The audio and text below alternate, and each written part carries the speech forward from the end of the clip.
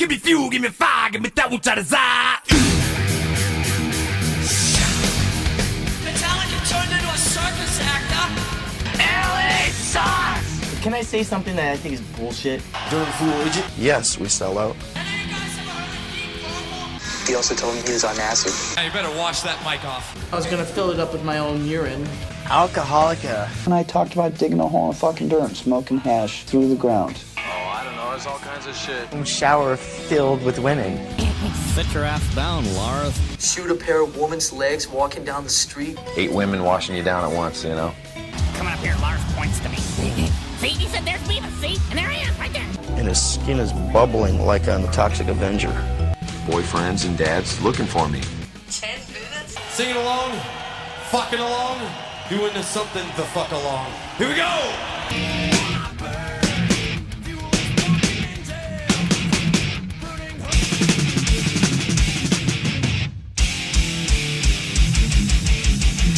Hey, this is Edwin Outwater, conductor and musical director of S&M2, and you're listening to And Podcast for All.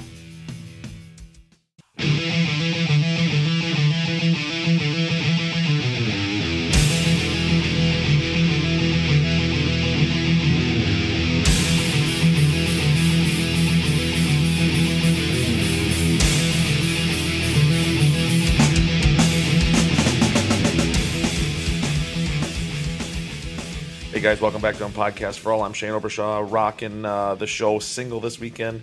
Jeff, unfortunately, cannot join us. So bummed this week. Season 12, Episode 11. We have Frankie Kazarian on, professional American wrestler, joining the show today. Huge Metallica fan, also a bass player. Great dude. We're going to get to him in a bit. How about those Paris shows? Are we digging the set list or what? Opening with bells? Are you kidding me? Welcome to the show. We're gonna kick your ass. Really digging that. I Disappear.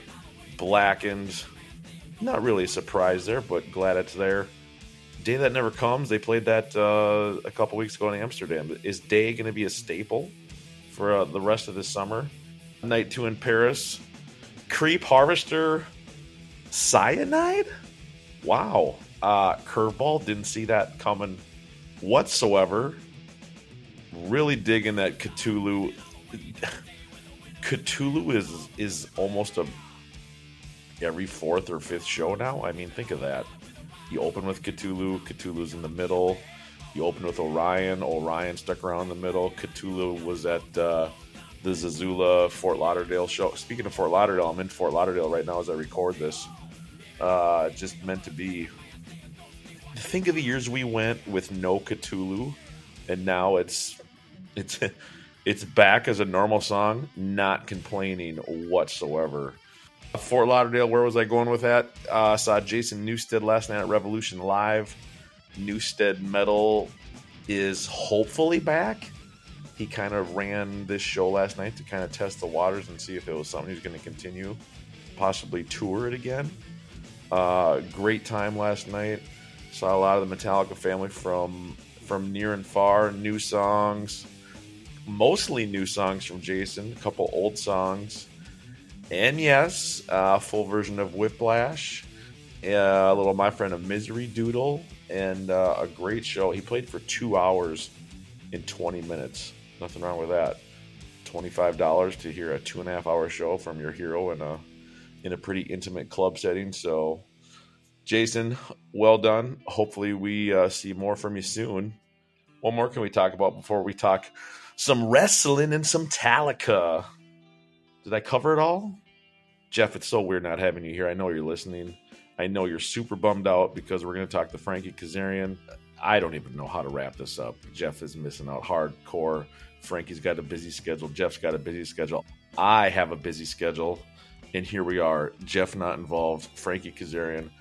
Every league and company that I can think of in the wrestling world, he's been a part of in 25 years. So enjoy the conversation with Frankie, Season 12, Episode 11. And without further ado, because you don't want to hear me chat solo any fucking longer, off to California. Enjoy. Please welcome to a podcast for all, Mr. Frankie Kazarian. Dude, how are you? From Joshua Tree, California. Yep, out here on the west, man, in the Mojave Desert, the Mojave Wastes. Not only a professional wrestler, but a professional Metallica fan. Is that safe to say? Correct, yeah. I actually put that on my resume, professional Metallica fan, too. So, yeah, if there was such a thing, I think I'd absolutely be a highly skilled professional Metallica fan, yeah. I think we could legally put that on a resume. Just think of the opportunities that would open up for us. That'd be great. You know, I don't know what jobs we could get, but I see all your championship belts on the wall behind you. I mean, a couple of them. Yeah. What does that get you? But when you say you're a professional Metallica fan, I think that beats out the wrestling championships. At this point, I would have to agree with you, man. Yeah, I'd have to agree with you.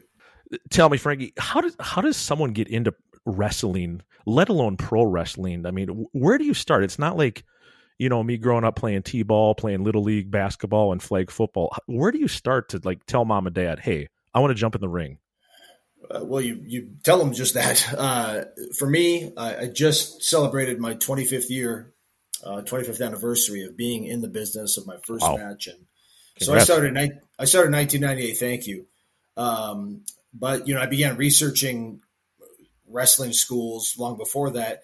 And this is in the early days of the internet. So you couldn't, like now, if you just type in wrestling school, 25 of them will pop up in the state you lived in. Okay. When I was coming up, the business was still very much protected. I had to send away for books that were written by people in the business. And they would then, in these books, they told you about kind of the ins and outs of the pro wrestling business. And on the back, there was a list of all the schools in the United States and Canada. And at the time, there was probably maybe 15 schools all across, you know, the U.S. And so that's kind of where I got my start. And so I sent away for information on some schools that I was really interested in. 3 of them caught my eye. One was the Power Plant, which was run by WCW at the time. One was the Hart Dungeon, which is in Calgary, where Bret Hart, obviously, and the famous Hart family train. And the other was Killer Kowalski. And his school was in Malden, Massachusetts. And the reason I sent away to those 3 is because those were 3 schools where I knew the pedigree of students they were turning out. I knew that they were being run by people that have been where I wanted to go and done what I wanted to do. A chance meeting with Bret Hart, and I actually, before getting into the business, asked him and was telling him, me and my buddy were telling him that we were looking to train, and if he had a school that he would recommend, thinking for sure he would recommend the Hart camp. He recommended Killer Kowalski. He said Killer Kowalski's really training a lot of good guys right now. And that, for me, Bret was one of my heroes, so that was all I needed. So basically saved up money for a solid year or so, and 19, 20 years old, packed all my stuff into my crappy Chevy Citation, drove from Yucca Valley, California to Malden, Massachusetts, and began this journey some 25 years ago, man. That's a long drive. It's like Metallica hopping in the U-Haul from California to New York. I listened to I pretty much it was like that. I mean, a lot of disasters, blown out tires, and oh boy, yeah. I listening to the Load and Reload album a lot on that, because this was early '98, and this was before Garage Days had come out. So those are the 2 most recent Metallica. I've listened to all the albums, of course, but those records in particular got me through that long ass drive. You're like, I'm pretty sure Load's the longest record to date at 78 minutes and 59 seconds. So if I listen to Load 187 times, I'll be there. Yeah. For 12 hours a day for 5 days or whatever it took me. So yeah. Tell me what mom and dad say when you say, I'm driving to wrestling school. See you later. So they were very supportive, man. Like, they knew I've been a fan. I was obsessed with the business since the first match I saw, which was when I was about 8 years old. And, and my dad would watch it with me, and my mom also, and they would take me to events here in LA. And, love is not a strong enough word. I was obsessed. And it was the only thing I was ever passionate about. I was a signature away from joining the Navy. I did really good on my ASVAB tests, and nice. that was one route I was going to take. I had an uncle that was in the Navy, and I was kind of inspired by him. And that was a route I was really considering. But when it came right down to it, reading about everything, and I'm just like, man, I'm not a fall in line guy. Like I'm not, Sure. I'm not a take orders guy. Like I've always had a little bit of a rebellious spirit to me. So I was like, it's not going to work out. I applied for a junior college in San Diego just because it was the thing to do. My heart was never in it. It was like wrestling was the thing, but it's not something you want to admit when, you're everyone else in your class is going to college and going to the military and going to vocational school, whatever it is. And, I'm my dirty little wrestling secret. But when I finally, and it was, this couple of years after I graduated high school, and when my parents finally had that conversation, I said, look, I want to become a pro wrestler. And they were all like, well, if you're going to do it, we support you, do it full on. And awesome. So yeah, to the whole time I've had their support. So, and a lot of people aren't that fortunate. So very, very blessed. And with your career in championships and resume, I think you chose the right fork in the road, man. What a story. You're thinking military and you're going into wrestling, and something tells me your heroes were maybe Hulk Hogan, Jake the Snake, Ultimate Warrior. Yeah, all guys. I mean, I grew up in the 80s. I'm 45 years old. So, the 80s, wrestling bit me right when the business was white hot with the Rock and Wrestling connection. All those larger than life characters, I always gravitated towards the smaller, more athletic wrestlers like Ricky Steamboat and Tito Santana and, Bret Hart. And like I said, later Shawn Michaels and Sean Waltman, those guys, but certainly was a huge fan of the Ultimate Warrior. He was like his music that really struck my love of rock, that those opening chords and his look and everything. And, sure.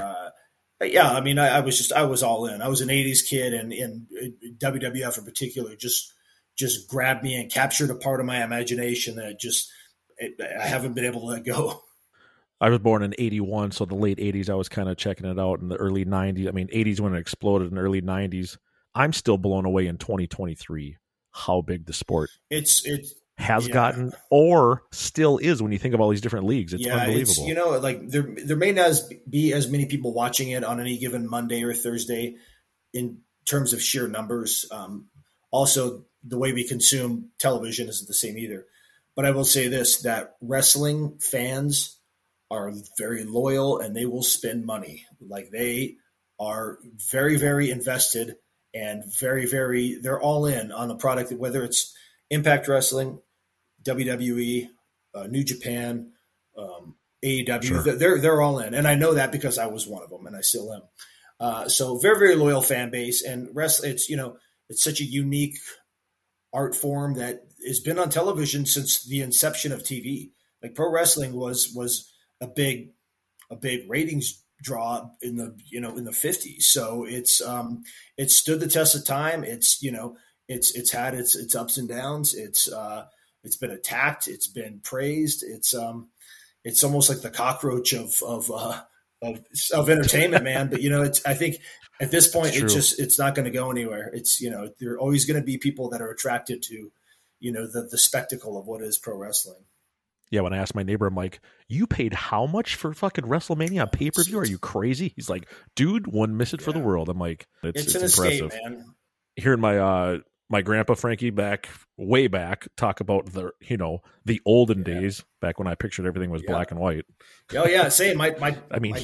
He would talk about the original days. He's like, it just ain't the same anymore, but I'm still watching it, and I'm going to watch this till the day I die. You're not going to get it out of me. This is my fucking life. I'm like, that is hardcore. It's an escape, the same way, The Walking Dead and Sons of Anarchy is, and the same way music is for us, and the same way, a Marvel movie is, or any franchise that you love. It's an escape, it's a way to put aside all the crap that's going on in your life and relax and just, get invested in these characters you're seeing do these amazing stunts, in essence, stunts, art, death-defying, unbelievable stuff. You'll laugh at this. Jeff and I are in a Metallica tribute band. We had Mick Foley open up for us about 5-6 years ago in Columbus, Ohio, going from the famous cage jumper man to being a comedian before a rock and roll show. kind of come full circle to talk to him about those old days in the 80s. Just a classic character. Mick's what a wonderful human being, genuine dude, and yeah, one of those guys that came up the right way and went through all types of trials and tribulations and came out on the other side, an even better person. Yeah, that's cool to hear that. Yeah, I checked after I chatted with you guys on Jericho's podcast. I looked up your guys' stuff, your music, and your live show, and you guys are really good, man. Thank you. Got your really good stuff, man. I'm anything Metallica, I'm all in. So I was like, I watched a performance of Fade to Black you guys did. It was really good. I was like, man, these guys are, yeah. So also as a musician myself, it's always cool to see that, man. Always fun, man. How long you been playing bass? So I've been playing bass I got my first bass guitar when I was about 18. My grandfather was a musician, and he gave me his, when I told him I was interested in playing bass, he said, stay right there. He comes out and he opens up this case. It's a 1966 Fender Mustang bass, which is the first year that Fender made the Mustang. It's a red and white short scale. First year they made them. And I still have that to this day. And that's the bass I learned on and taught myself, tablature and learned by ear and everything. And sure. Just started playing since then. And have played the entire time, although wrestling has kept me very busy. But really in the last decade, been in a couple bands, and my current band Gutter Candy I've been with for 5 years, and we've released, a lot of music, and I've really trying to take it to the next level, especially as, pro wrestling I'm not going to be able to do forever. Let's put it this way. I can probably stand up and play the bass guitar a lot longer than I can, jumping around the ring, get thrown out of the ring or get dumped on my head. So yeah, but dude, that's another escape for me. It's another creative outlet that I get to do, that I get to, jamming with my buddies, playing gigs, just all that stuff. I love that as much as I love being in the ring. What's the average age when people say, I can't do this anymore, I got to bow out? It really depends. I mean, I've seen people in their, take so much wear and tear on their bodies. They're out by the time they're early 30s. Okay. I turned 45 last year. I feel great. I feel honestly better than I ever have. It used to be back in the day, guys wouldn't really hit their stride until their mid 30s. Because the one thing you can't teach is experience. And in this business, experience is so crucial. So it really just depends on how well you take care of yourself. Nowadays, my generation and the generation that follows me, we're a lot more aware of training smart, eating right, avoiding extracurricular activities that may shorten your career and or your life. So it really depends on the individual. You're starting to sound like Metallica. Yeah. That's just we have a chef, we have a yoga master, we have a gym in the back of one of the trucks. We're in bed by midnight, and the old days have kind of gone by the way. Yeah, and that's it's at this point it's you still work hard, but you work smart. Training for flexibility and for function, and instead of back in the day just training to get size and strength, all those things factor in. And I'm inspired by somebody like Chris Jericho, who's, in addition to being a very good friend of mine, is 52 years old, doesn't look it, certainly doesn't act it, has been going for 30 years plus, and is just still killing it. And and going further than that, I am inspired by James and by Lars and by all those guys, and by Mick Jagger and by Sammy Hagar and by Steven Tyler. Like, these dudes, right? Nobody's saying get off the stage, old man, to these guys. Longevity 101. It's impressive. Yeah, I'm a huge fan of longevity. That's just it. Anybody can get hot for a minute. Anybody can be on top for 5 years, 10 years. Show me the guys that have been doing this for 20 years, 30 years. That's what impresses me. Did you hear that, people? Chris Jericho, 52 years old, going on 23. It's honest to God. Honestly, I don't know if I would say 23, man.Maybe 13. Oh, man. Great guy. We've had fun with him. We have similar. Oh, yeah. The 72 seasons review we did with you, Frankie, was a hell of a time. It's just four good old boys chatting about our favorite love affair. Literally, I could do that all day. That's just like if you guys were here, we'd be having beers and doing the same thing out back. Absolutely. Well, let's get to it. When in the life did Metallica come in? What's your first memory that still remains? So nice. I see what you did there. So my gateway band into like hard rock was Guns N' Roses. Nice. Same here. Yeah. Okay, yeah. So Guns N' Roses hit in '87. So Same here. Awesome. Yeah. I was 9 going on 10, 5th grade, 6th grade, and just captivated, man. Like this band was just wow. Like seeing the Welcome to the Jungle video, and then just like and everyone in the band had these personality. Axl was, obviously front man, just doing this with an amazing voice and doing these killer moves, and this weird guy with a top hat and this hair in his face and just playing an incredible guitar, and then kind of this quiet guy in the back with shades and a beret, Izzy, and then this crazy drummer with this mane of blonde hair, and then you had Duff, this tall bleach blonde, just punk rocker, larger than life characters. Yes, they captivated me, man, and where they're from, they're an LA based band. I'm not too far from LA. I know the area. I know the Sunset Strip. And just, I was all in. I mean, I had a Guns N' Roses shirt for every day of the week to school. I'd wear it to school every day. And just like a lot of kids my age, just obsessed. Had Appetite and later Lies, and just knew every song front to back. And so that was in, everybody knew that, that was oh, there's Frankie, the Guns N' Roses fan. One day, a guy who I went to school with, a kid named Phil Sanchez, who was what we used to call them like Hessians, like the heavy metal guys. Like at least out here, like if you liked heavy metal, you were a Hessian, and you disappointed me. I thought you were going to say we call him Dirty Sanchez. Yeah, no, that would have been great though. Yeah, Dirty Sanchez, he could have been. I didn't know him that well, so possibly he may be. But anyways, he comes up to me one day, and he has a recorded cassette tape, Casio tape, and he goes, "Hey, if you like Guns N' Roses, you'll like these guys." And he hands me a recorded cassette tape of "And Justice for All." And I was like, okay.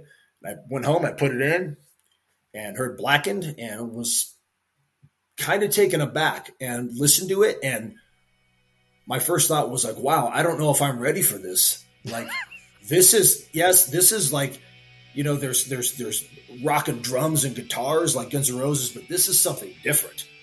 Like I was a little bit, maybe even afraid, the same when I started listening to like Black Sabbath and like Iron Maiden and stuff, like some of those things were like a little, oof, this is, I don't know. Should I be listening to this? Dangerous. Holy shit. Are we okay? It was dangerous, but that also attracted me to it. And then, the one video comes out and I watch that, and that's super dark. And I'm like, okay, this is cool. And so I kind of got on then, and kind of followed them from afar, and the Black Album came out, and that just, that just cemented it. Sure. As soon as the Black Album came out, I got that, obsessed, and then immediately went into their back catalog, immediately went out and bought Kill, Ride, Master, an actual real version of Justice, and just repeat. And then even doing that, went back and got into Diamond Head and Black Sabbath and Priest and Maiden and Thin Lizzy and, and Budgie and just all these other bands. And it just really started this love affair for thrash. And it was like the same way I got into pro wrestling, and I couldn't consume enough. I couldn't read enough. I couldn't watch enough. With Metallica, I couldn't buy enough magazines or books or DVDs or videos at the time. It was just an obsession, man. It sounds like we've had some parallel lives in the past, Frankie. Totally understand. So you were rocking the Justice tape and didn't even know Kill, Ride, and Puppets existed till the Black Album came out? Mm-mm. Interesting. Because I just hadn't at the time, again, I was younger, and I had a buddy who his older brothers were big metalheads, and they had like old Metallica posters and like old Priest posters and stuff, and like in their room. And again, it always kind of like, it was like, wow, it looks cool, but it's kind of like scary, So yeah, so I didn't, that Metallica, in addition to being my favorite band, opened up this vault of just all this music that has now shaped who I am as a musician, as a person, as everything. So it's like, that's why I have this love affair with this band because it's not just, a band that creates kick-ass music. It's that, but it's like they open my eyes to this entire, it's like almost when Dorothy opens the door in Wizard of Oz and everything's in color where it had been in black and white, it's like, wow, this is the music that speaks to me. And it's like I found all of this through Metallica, and it's, it still rings true to this day. I saw the one video, and I always remember just the breakdown part was always just like, my God, this is the fastest, scariest, most badass shit I've ever heard in my life. But I was like, God, it's so dark. Like, God, what's wrong with these guys, man? Because it was like, yeah, GNR had attitude, but like there's, chicks like GNR, and like, it was like fun. Like I was like, this is a different corner of fans that like these guys, I was the same boat. I remember my brother's 10 years older than I am. He had pictures, I think, from Hit Parader up on his wall underneath his desk. And I'm like, as a 9-year-old, I'm like, Hetfield, didn't even know his name. I'm like, that motherfucker looks scary. Yeah. I'm used to watching Unskinny Bop, Paradise City from RFK Stadium. Right. Every Rose Has Its Thorn, any Bon Jovi video, all in the round, lasers, colored lights. I still remember the first time I saw the one video, I was actually scared to watch MTV. I'm like, these guys are fucking scary, and I don't like it. Yeah, they weren't smiling. James looked mad, like none of them. And the only reason I watched it is I was starting to learn drums at the time, and when the camera got down behind Lars's feet for the break, I'm like, this is the coolest view I've ever seen. I didn't even know what double bass was until the one video, and I'm like, I'm hooked. Say no more. You see that heels up method that Lars is doing? Yeah, man. Yeah. It was just, again, I was attracted to all the guys in Metallica the same way I was to GNR, especially when I, watching the 1.5 year video and just getting to know them all. And like, it's like, you probably feel the same way. Like, I've been fortunate enough to meet 2 of them, but like, I feel like I know James. Like, I feel like James has been my buddy for 30 years. And next door neighbor. I know everything about him. And Jason and all these guys, man, it's like, if you feel that way because we're so, we're so connected, and they've even said the same thing. They said, like, we feel that connection too, which is cool, man. I don't know if there's another band like them that has that link, that we have. I don't think so. I don't think so either. I think about that a lot. Guns N' Roses, Metallica, Aerosmith announcing their Peace Out Farewell. I think of the top 5 bands. I was always a big Motley Crue, 80s hair kind of kid. After this is all said and done, what band replaces what you and I have lived the last 30, 35 years? I think about when I'm going to be 60 or 70, who am I going to go see live? I can't think of one band. I've had this discussion with buddies, with Jericho, with friends. I don't know. I wish I had that answer. Like people can say that, like there's, a Greta Van Fleet and, there's several other bands. There's a lot of good young bands out there, but like. Good, but are they going to have the longevity? And I don't think so. Right. Are there stars? Where's the next, Slash? Where's the next Joe Perry? Where's the next Zakk Wylde? Like, right. The guitar god is a thing of the past. I don't know. I hope that, I hope a couple of these younger bands really hit, and can really even like the Foo Fighters are, they're certainly not a new band, but they're one that is, has picked up that torch and is selling out stadiums everywhere they go. But like, I don't know beyond that who it's going to be, or if there's even going to be these giant concerts, once these bands are all gone. And let's be honest, there's, that we could see the end of that in the next 15, 20 years.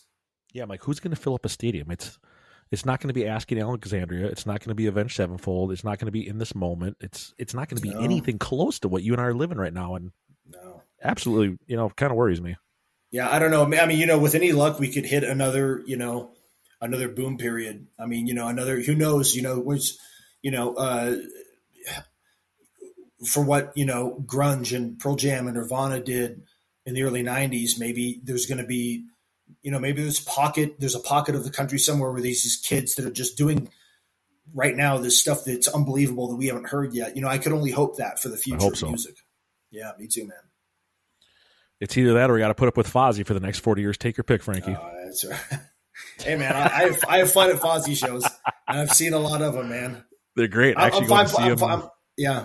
I'm fine. Actually, going to see him next week in Fort Myers. Oh, that'll be fun, man. Looking forward to it. That'll be fun. And the after party is also equally as fun. Okay. I'll make sure to squeeze into that somehow.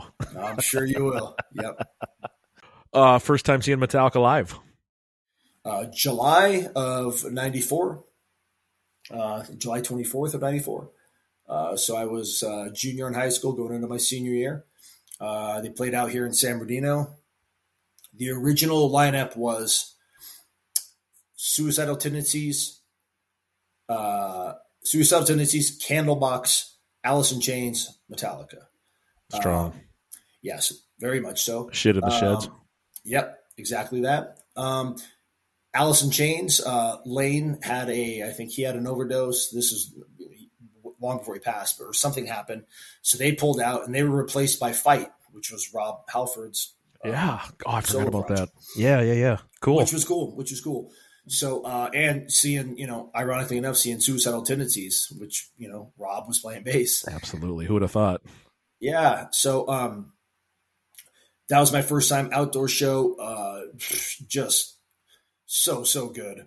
So, I'd seen like the live shit Binge and Purge and like all the bootleg videotapes of them playing live and anything I could get my hand on I'd seen, but just to experience it for the first time was surreal. They play, at the time, my favorite song was The God That Failed, still one of my very, very favorites. And they played that live, which isn't a staple. Not at all. It's still rare when they play it. Yeah, exactly. Did they open with Bread Fan? They did open with Bread Fan. Yep. Nice. Yep. So saw them, and from then on, anytime they were anywhere near SoCal, Arizona, Nevada, I was there. And I've seen them in several states, all over the country, pretty much at this point. But that was the first of many, man, and just mind-boggling. It was so good. They sounded so good, and it was like the first time I was like, wow, they're real people. It's like there they are. Yeah. Even though I was way up in the lawn, it's like, yeah. They're just not posters on my wall. They actually walk and talk. The same way when I saw my first wrestling match live, it was like, wow, I've only seen this on TV, and guys are actually doing this. It captivated me the same way, man. How many times have you seen Metallica? I think you said you were at the 40th. I was at the 40th. I think I'm at 19 times live. Right I got it. Yeah. I was at the 40th. I was at night 2 of the 40th. So I was the last, and before that, I saw them in Vegas the year before that, or at 19, right before everything shut down. So yeah, I mean, I've got to see them, like I said, all over the country. With some, I saw them. One of the most special times I got to see them was they opened up for the Rolling Stones in San Francisco. You were at that show? Yes. That's when they opened with Orion. Yep. And the reason this was special is because my dad's favorite band is the Rolling Stones. I'm a big Stones guy too. My dad, just past 2 years since my dad passed, but my dad and I bonded over music so much. And I remember always saying, like, man, if the Stones and Metallica ever play together, we're going, but like, I didn't think it would happen. And then you thought, this will never happen. That'd be like Metallica with U2. Never would have thought it. But at the same time, I was like, well, they did take GNR out for a couple dates in LA back in the day on the Steel Wheels tour. So true. But anyways, they announced that, and I immediately, being a fan club member, was first priority, got tickets, and it was so cool because I was there with my dad, my mom, and my sister. But it was so weird because I had never seen Metallica as an opening act. So very little lighting, no pyro. The sound was not Metallica. That's hard to think about. Like, all right, everyone's just filing in, the house lights go down, and boom. Yeah, it was funny. The band Everclear played before them, and then Metallica came up, and like you could tell in the crowd who was there to see Metallica and who was there to see the Stones, and the Stones fans way outnumbered us. Even in San Francisco. Oh yeah. I know. I mean, I'm a big Stones guy too. Love Mick and Keith and the guys. But that was real special, just to be able to see that and be able to share that with my old man. Absolutely. I've gotten to see him in so many cool settings and cool concerts, and I'm giddy anytime I see him. Anytime Ecstasy of Gold hits, I get those same goosebumps that I got the first time I saw him. Yeah, that's an immediate high in my world. No matter how many times in a tribute band or listening to live shit or actually seeing them, anytime that first note hits, that first kind of bell downbeat, it's like shit's about to get real, and you can't explain that everybody feeling. knows that groundswell. Everybody's like, because everybody knows what's coming, man. It's indescribable, man. If you don't, there's no words that can really describe that rush and just that. Sometimes it might sound silly, man. I almost get like pseudo emotional, I do too. Like, dude, not every man. show, but there's moments where it's like, dude, you've seen them how many times, Shane, and the hair's still standing up? Holy fuck, man. Oh, yeah. Like, dude, at the 40th anniversary, I'm there with my buddies who I've been to pretty much every Metallica, anything. We've been there together from when we were teenagers, young kids, to now, dudes in our 40s. You're there with your buddies. You share this with them, and everybody's there for this. We're all connected. We all have that one thing in common. And when that hits, it does, man. It's like there's been times where I'm like, oh boy, like I get borderline choked up, dude. Like it's I'm not afraid to admit it, man. Yeah, it's funny how many guys, I've gone to shows over the years with numerous people, and as the lights go down, you actually fist bump each other and say, "Have a good show, man!" Like you're actually like you're gonna about to be play up the there. gig. Yeah, yep. Dude, we're just riding the rail together, rocking out. Hopefully, we catch a couple drumsticks and picks, and it's like, have a good show. Shit's getting real, so let's do this. But you're experiencing it together, man. That's what it is. You're experiencing. And if you haven't seen it, you haven't felt it, you can't explain it. Right. 100%, dude. It's funny how you said, going back to whether wrestling or Metallica, when you see someone for the first time, how they're not posters on the wall, they're not characters, they're not cartoon characters, and they're on such a big pedestal, and they've been heroes for us forever and always will be. Have you ever seen a bad Metallica show? Have you ever seen a show where the heroes have let you down and you're like, oh man, that just took it down a notch for me? No, the worst Metallica show in my mind is better than the best show of any other band. And again, I'm biased, yes, but just sonically, they've always sounded great. They've never mailed it in. And I've seen bands, dude, I've seen big name bands, high dollar bands, and I've watched them and they're on autopilot. I can tell because, not comparing myself, but I'm also a performer. And I can kind of recognize when somebody is out there just giving it 100%, busting their ass and pouring themselves into a performance. And when guys are out there performing songs and making a lot of money, it's like, and we all know bands that do that. I can honestly say I've never came out of a Metallica concert and went like, that was all right. It's always, man, again, dude, another one. It's like, that may be the best. Everyone's almost better than. Yes, there's concerts I like better than others, of course. But I've never seen them not just give everything they have, and I've never been disappointed with the sound, anything. And I've seen them in arena stadiums, amphitheaters, everything, and they've always exceeded expectations. And you got to think 58, 59, pushing 60 years old. Jeff just turned 30. I just turned 42. And I think about how my body's changed the last 14 years of playing, a 2.5, 3 hour nonstop show. I'm thinking 2 hours at age 60 and still not phoning or cashing it in. That's impressive. It really is. And they all, I'm sure like you, I've been looking at all the bootleg footage I can of the Amsterdam shows and the Paris shows and just watching, and they all look so good. James looks so good, man. He looks lean. He sounds amazing. And sounds, yes. His vocals. So good. I thought Hardwired, he was pretty healthy, but vocal-wise, he is way beyond par right now. He sounds amazing, and they're all moving well. The energy. It's amazing. Again, it's inspiring. It's inspiring because you can tell they're obviously they're there because they want to be there, man. These aren't guys that, had, IRS problems or have public bankruptcies and stuff. These are all guys that are, very smart, well-balanced individuals who have, solid foundations where they could ride off into the sunset. They're doing this because they love it. And that is recognized by us, the fans. This is not Jack Russell, folks, and this is not John Corabi. Right. Right, exactly. 100%, man. It's fun to watch, and at the end of the show you and I do with Jericho, to think this all almost came to an end 01, 02, 03, and 20 years later, Magnetic, Hardwired, 72. As fans, I consider myself damn lucky. Very, very lucky. I was just thinking about this the other day. I'm a big Jason Newsted guy. Like, I love Jason Newsted. He's a huge reason I picked up the bass guitar.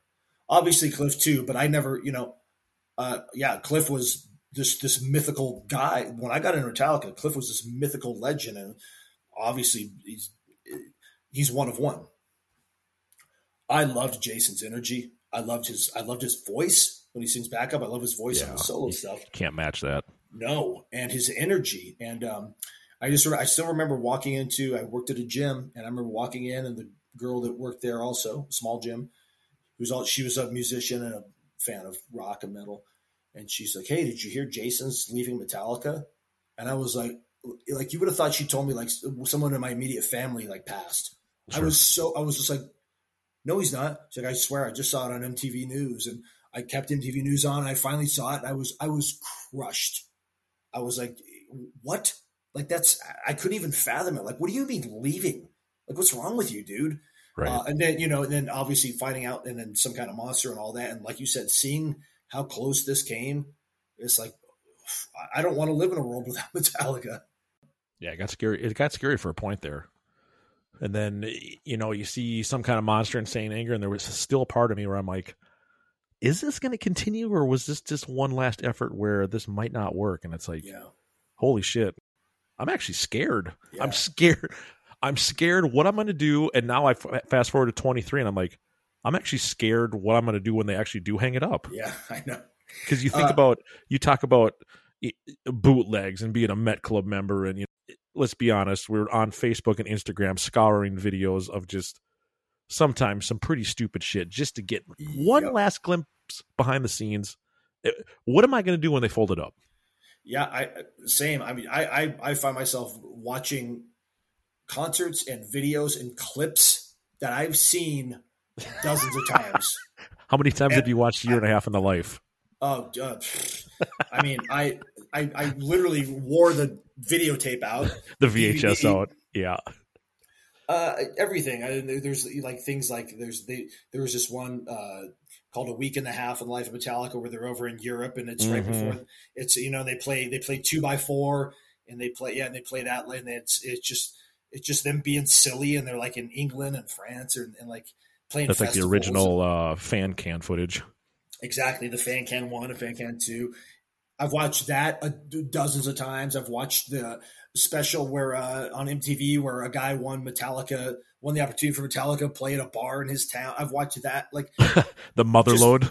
The Motherlode. That was it. Yep, that's it. Yeah, I've watched that dozens of times. I've watched like just everything.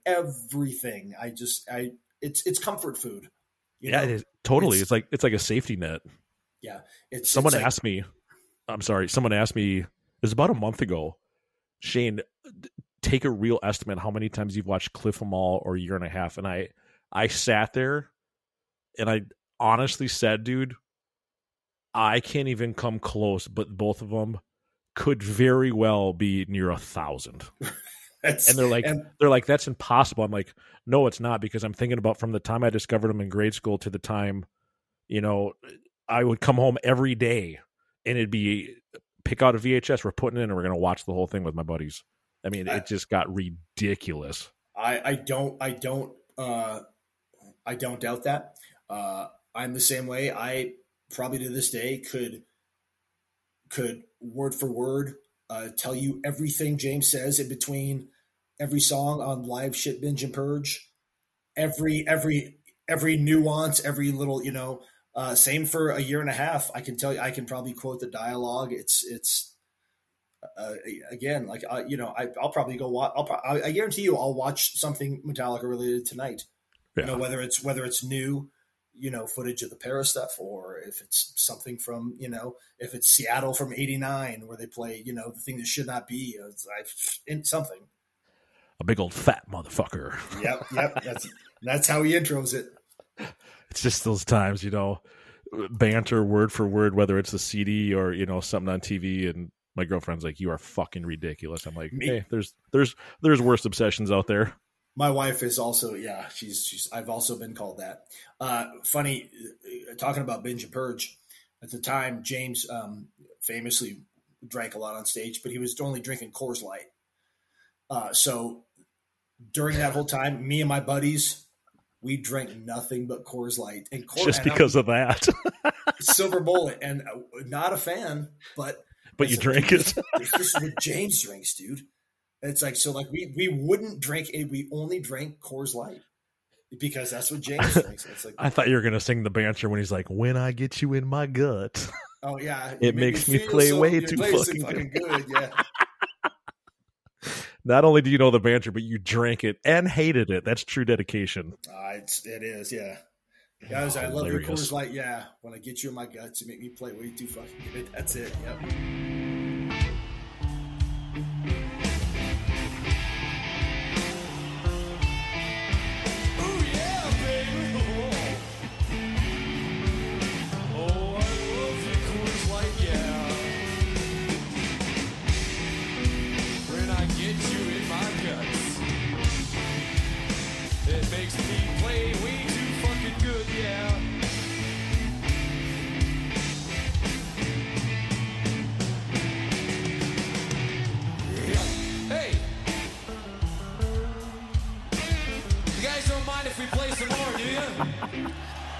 Loved it, man. Coors Light.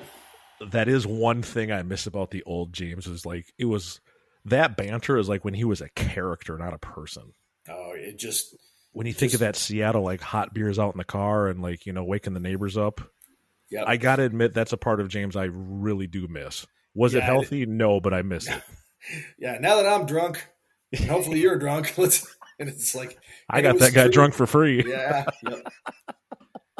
And it's like, think about that. Like what a pro. Like that guy probably was shit faced at the end of the night, but dude, his playing never suffered. He's never, he's not forgetting words. His picking he's not missing a beat on those fucking downstrokes. It's unreal, man. I think about what I consider, not knowing him, but knowing him, the rough years, probably, the early 90s to the early 2000s, and how many shows I saw between 96 and right up until Jason left. Some of those shows still stick out as the most memorable, the most powerful, and delivered every night. And you got to think the lifestyle he was living, fucking unbelievable. And it just makes you appreciate him now, how healthy he is and how good he sounds. And funny, going back to your point, it's timeline wise, knowing when Jason kind of made the decision to leave, which was when they were filming the classic albums, Black Album review thing. And, watching shows around that time and just seeing like the vibe, like how it's like, watching like shows from that summer and like, Jason and James are up there like bumping fists, everything. And I'm like, God, 4 months later, it was over. Jason was ready to tell. It's just weird to like, as a fan at the time watching that, we didn't know like that Fade to Black performance on MTV or whatever it was, which was the last one with Jason. We didn't know. VH1 out in the parking lot. That's it. Yeah. But now you go back and you watch him. Jason's just kind of by himself. That whole song, he doesn't interact with anybody. It's like, but you're not, at the time you're not thinking anything. You're just like, but then you watch it back. It's like, oh man, like, God, now you're feeling it. It's like think of what he was going through, on the verge of leaving that, and it's just like, it's the weight of that, like that, man, I can't put myself in his skin, man. That had to be so inconceivable.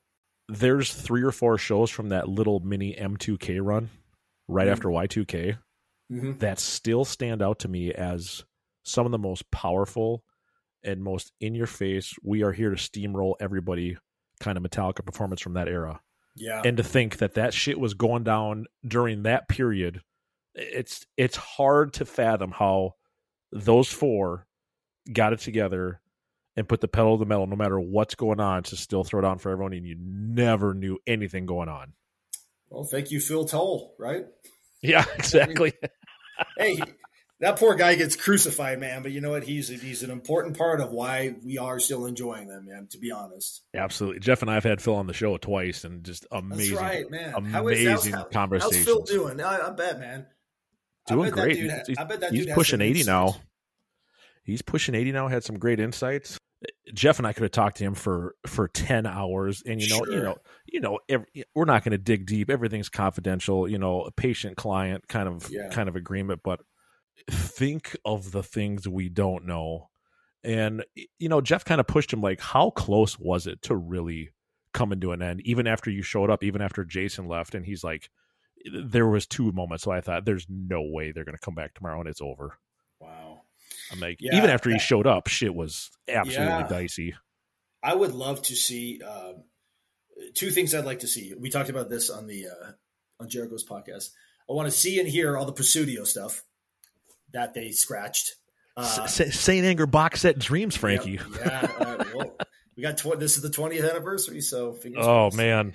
And I would love to see the because the cameras were rolling with Jason was in the room with on those early, like, I would like, that's me being super invasive and super pushy. It's not my right to see. But as a fan and as, again, somebody that thinks that I know all these guys, like, right. God, I'm just fascinated to see that conversation. But it was probably so raw and emotional and draining. It would probably kind of hurt as to watch it. That's a good point. Think about if you could dig up any footage that you knew existed in 42 years. Now that you say that, it's like 5-10 minutes of footage of Jason walking out saying this is over with. Yeah. That'd probably be the one you'd go to. Because it would be fascinating. It would be, it's like timeless. It's like watching the video of your parents saying divorce. It's like, it's almost, it's just, it would, I don't care about mom and dad. I want to see Newstead leaving the hotel room. Bucket list material.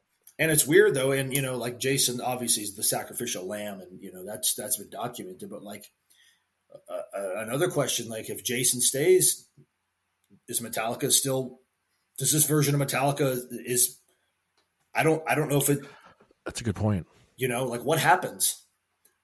Like, what happens if Jason stays? It's what happens if Cliff doesn't pass? There's all types of parallel timelines in the Metallic. There's all types of different. These are the things that you and I think about when we wake up and when we go to bed. It really is, man. It really is. These alternate universes where Cliff is alive, and this is way off topic, but this happened the other night for about the 47th time. How many times have you dreamt you're hanging out with Metallica? Oh, I've had. You know what I mean?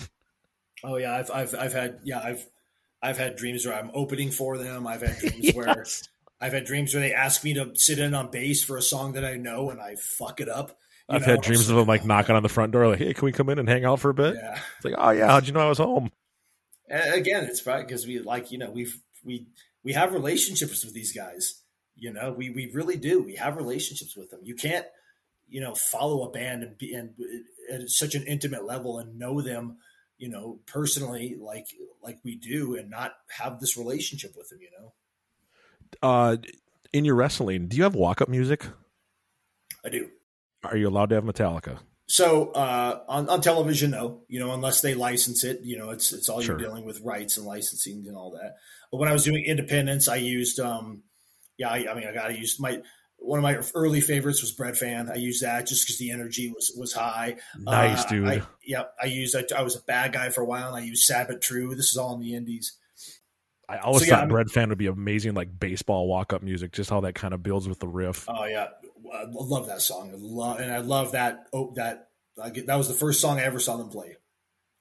I'm lucky that I became pals with Jamie Josta of Hatebreed, and he has a song called Deadly Business that he did. This is the band Josta, and him and I were talking. I was on his podcast years ago, and he was talking about creating that that synergy between MMA and wrestling and music and hardcore music and and all that. And I found the song of his that I loved. And I was like, hey man, would you be cool with me using this and licensing it to me? And he was like, absolutely, man. And we got huge.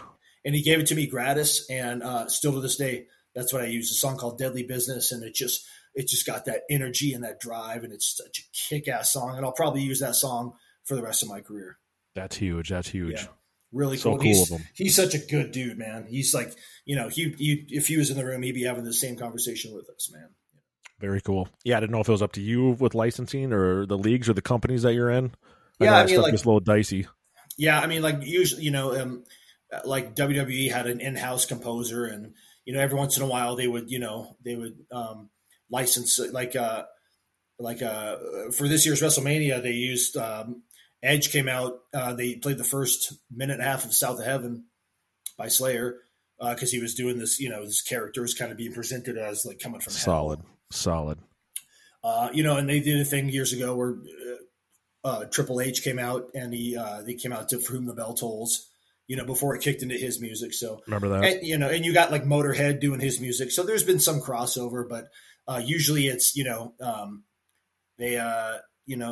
it's in-house, it's produced, by them, or it's in a stock library that they use. And, but yeah, music's very important to me. So I always, my band wrote a couple of our entrance musics that I used when I was in AEW, but yeah, going forward, I got this music from Jamie and I love it. And it's solid. Who I am. Yeah.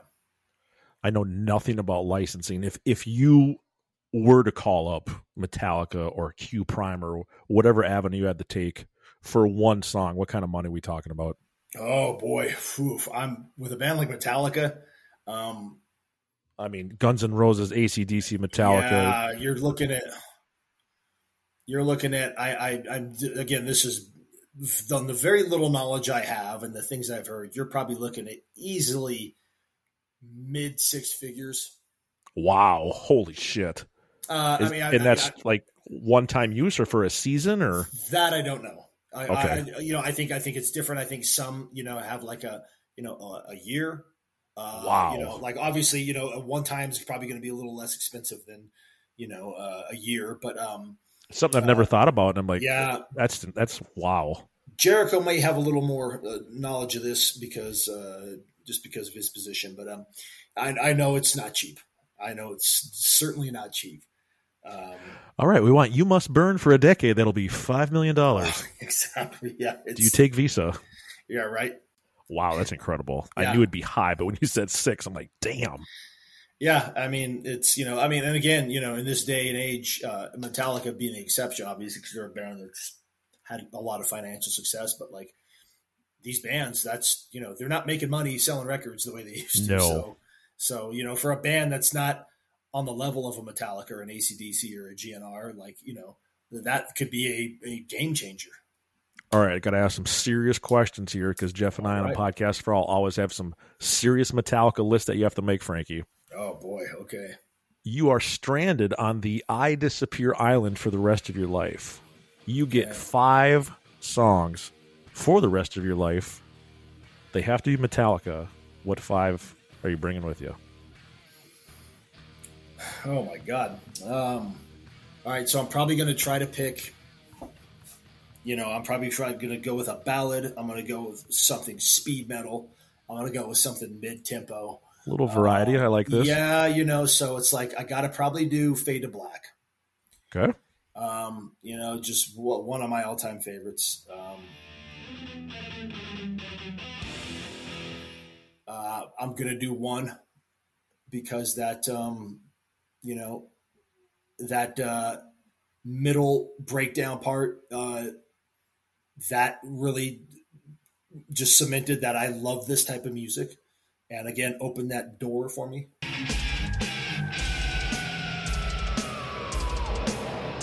Father, I need help. I'm in terrible trouble and I need help. Don't you remember when you were little? How you and Bill Harper used to string a wire between the two houses so you could telegraph to each other? Still remember the Morse code? Darkness imprisoning me. All that I see. So I'm going to go Fade to Black. I'm going to go One. I'm going to go God That Failed because wow, something about that song from the first time I heard it, I've loved it. Again, going back to pro wrestling, when I first heard it, I was like, This would be Of course great. you like it. You're a bass player. Exactly. Yeah, it's that driving. It's just so. But I was some like, this some Newstead doom. Yep. And the bass on that album sounds so good, which is a whole other story. But The best. yeah, I just always love that. So yeah, God That Failed, Fade to Black, 1. Oh my God. I have to throw Master of Puppets. That's obviously one of their favorite songs. My son and I recently, he's 10 years old, kind of starting to get into his favorite song was by Blue Oyster called Godzilla. He's starting to get into AC/DC and GNR, Metallica, and the big Stranger Things episode. I was just going to ask, was it because of the show? Yes, and I had seen it, but I just rewatched the whole episode with him and my wife, and in that episode, I told him, I said, dude, this is my favorite episode. He's like, why? And I was like, you'll see. And then he saw the whole thing, and he's like, so every time we get in the car, he's like, yeah, can I listen to Master of Puppets? He's like, yeah. Nice, So nice. Right now, that's his new favorite song. So and your wife is rolling her eyes. Yeah, she's been a Metallica with me. She's not a ride or die. She's she went with me to the Big Four out here in Indio. But if Metallica comes around, she's like, you go with your friend Joe. That's your thing. She's like, I don't want it. So it's cool. Just for me and my son, my 10-year-old son, to be driving in the car, and both going, Master. That's Master. cool, man. That's so, cool. Yeah, that's so special. Wait till he's 15, 16, just all in. I can't wait. I'm shoving it down his throat because. Some fun years in the car. So what do I got? I got Master. I got 1. I got God That Failed. I got Fade to Black, and 1 more. Man, oh my God, it's so.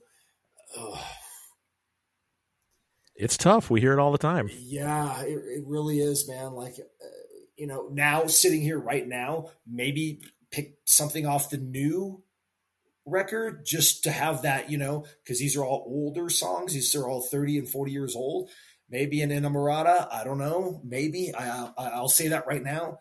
I mean, dude, sure. if you ask me this question tomorrow, this list could be completely different. It's like we'll have you on next week. It'll be all fucking 180. I'll come out of the disguise, so it does. I don't feel but yeah, maybe those 5. Let's go with those 5 for now. And it's just each song has such a I'm sure with you guys, every song on every record has a different meaning to you. It brings you back to a different time, or when you first heard it, or what you were driving, where you were sitting, who you were with. Jeff and I say it a lot. It's time stamps in your life.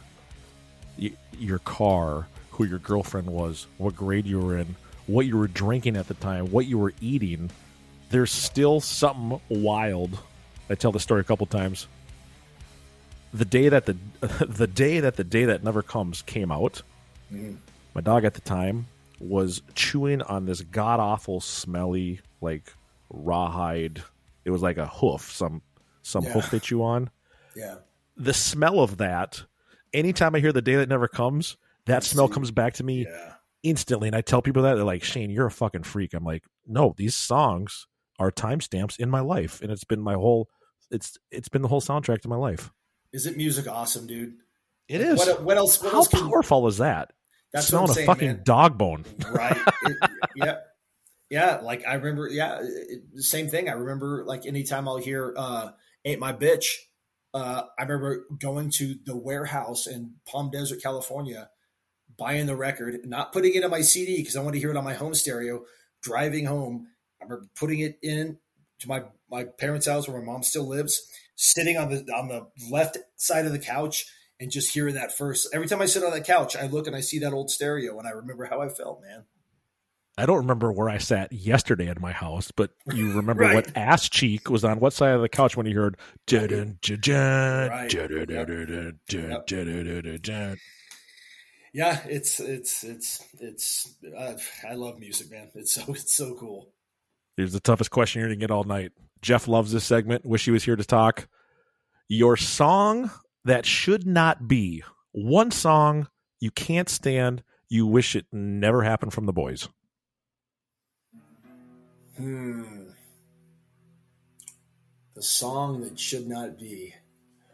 And we're just talking Metallica studio albums. We're not talking Lulu's or anything like that. No, Saint Anger and Lulu's off the table, bud. Sorry. Not even Saint Anger. Huh? Okay. Wow. Okay. We used to have stipulations. We've been a little lax with them, but We try to go deep here, something that might surprise the rest of the world. It's probably going to be. It might be something off Death Magnetic or Hardwired. God, I love those records though. Maybe even one of the maybe even one of the Beyond Magnetic songs, huh? Maybe That's fair. Do those we just count? reviewed that a couple. We just reviewed that a couple Okay. weeks ago. We did a kind of a cliff of notes on it.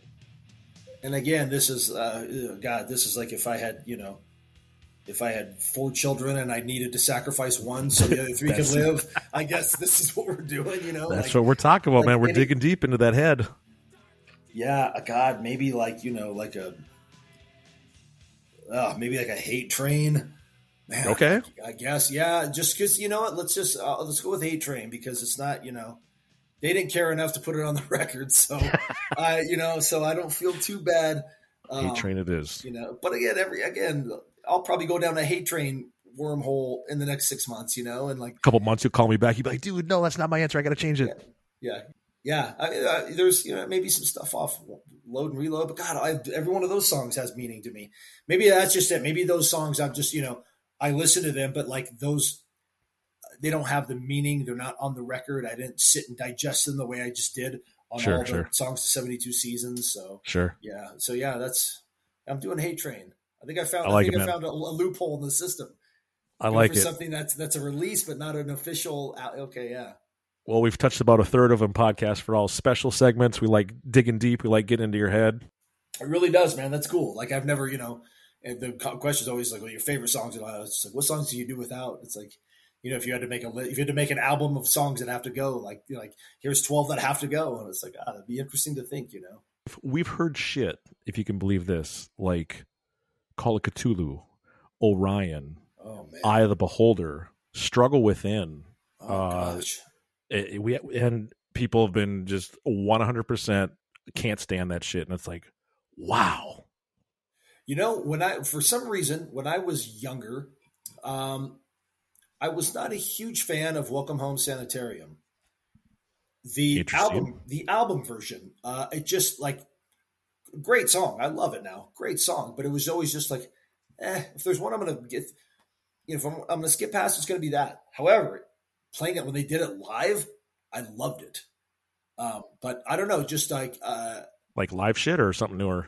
Just even anytime they played it live on live shit or anything, I loved the energy of it. But like, I went through this phase where I was just like, Sanitarium's okay. And like, I had buddies who were like, dude, Sanitarium's awesome. And I'm like, it's just, and now I really do think Sanitarium's awesome, but I remember going through a weird phase, and this is early on into my fandom. That was interesting. I don't know why. Weird. Interesting. Yeah. It's weird to hear songs that are just classic off of Puppets. Like, yeah, I didn't dig them, but now it's one of my favorites. And that's the only one, because Puppets is, maybe my favorite record, but it's so solid. But yeah, there was just, for some reason, it was just like, I don't know. I love the energy when they played it live, but just the studio recording, I was like, it's good, but. Being a bass player, 42 years, if you could pick one bass to get to sit down and jam on, what would it be? It's got to be one of Cliff's Rickenbackers. Solid. Maybe the one he's playing on Day in the Green, or maybe maybe the shit.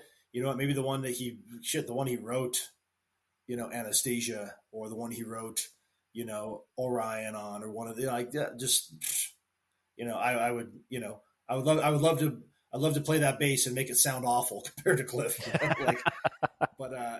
Just to hold it. I'll make it sound awful, but just let me hold it and play a couple notes. Yeah. I mean, it's got to be one of those. It's like it's so iconic in the lore of Metallica.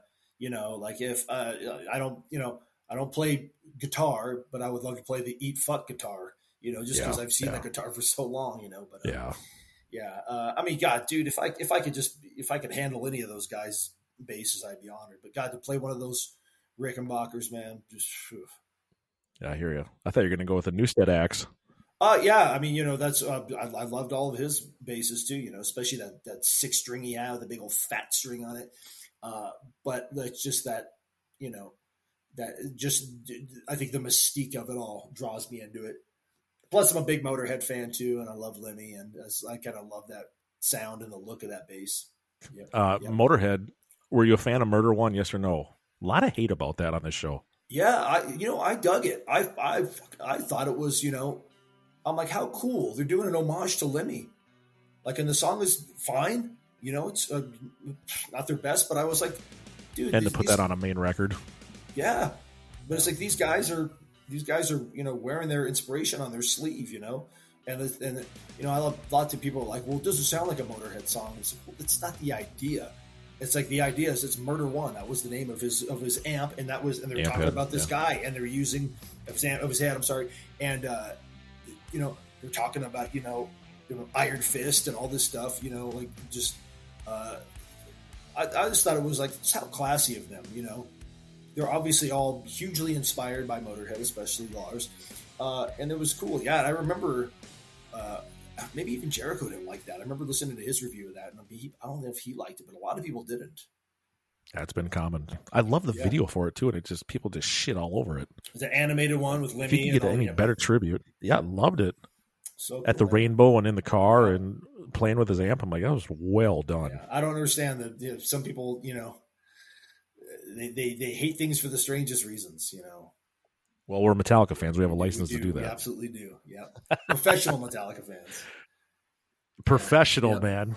We've been chatting for an hour and 6 minutes, Frankie. It's flowing by. Anything else you want to chat about? Oh, man. That we haven't touched that you wanted to hit on? Something new, something old, something funny? Anything else before we wrap it up here? It's been a blast. Oh, man. Just know it has been a blast. Like I said, we could, I can't believe it's been an hour. It feels like it's been 15 minutes just because. It goes fast. Just wish Jeff was here. Big wrestling fan. It just kills me he's not here for this. We'll but do it again, man. Thanks, do Scott. It again. No, same like you guys. It sounds like we have a lot in common. We're obsessed with this band. They've touched our lives. They've been a part of our lives longer. We've had relationships with Metallica longer than we've had with a lot of friends and girls and relatives even. And girls, wives, everything, all the above. Shane, how long were you married? A couple years. How long have you been with your girlfriend? Oh, a while now. Tell us more. Well, I've been married to Metallica since 95. And the same thing, like being musicians and being inspired by them and learning their songs and all that. And, and having now this summer, looking forward to going and seeing them in SoFi and just the new music. It's so, like I said on Jericho's podcast, it's such a cool time to be a Metallica fan right now.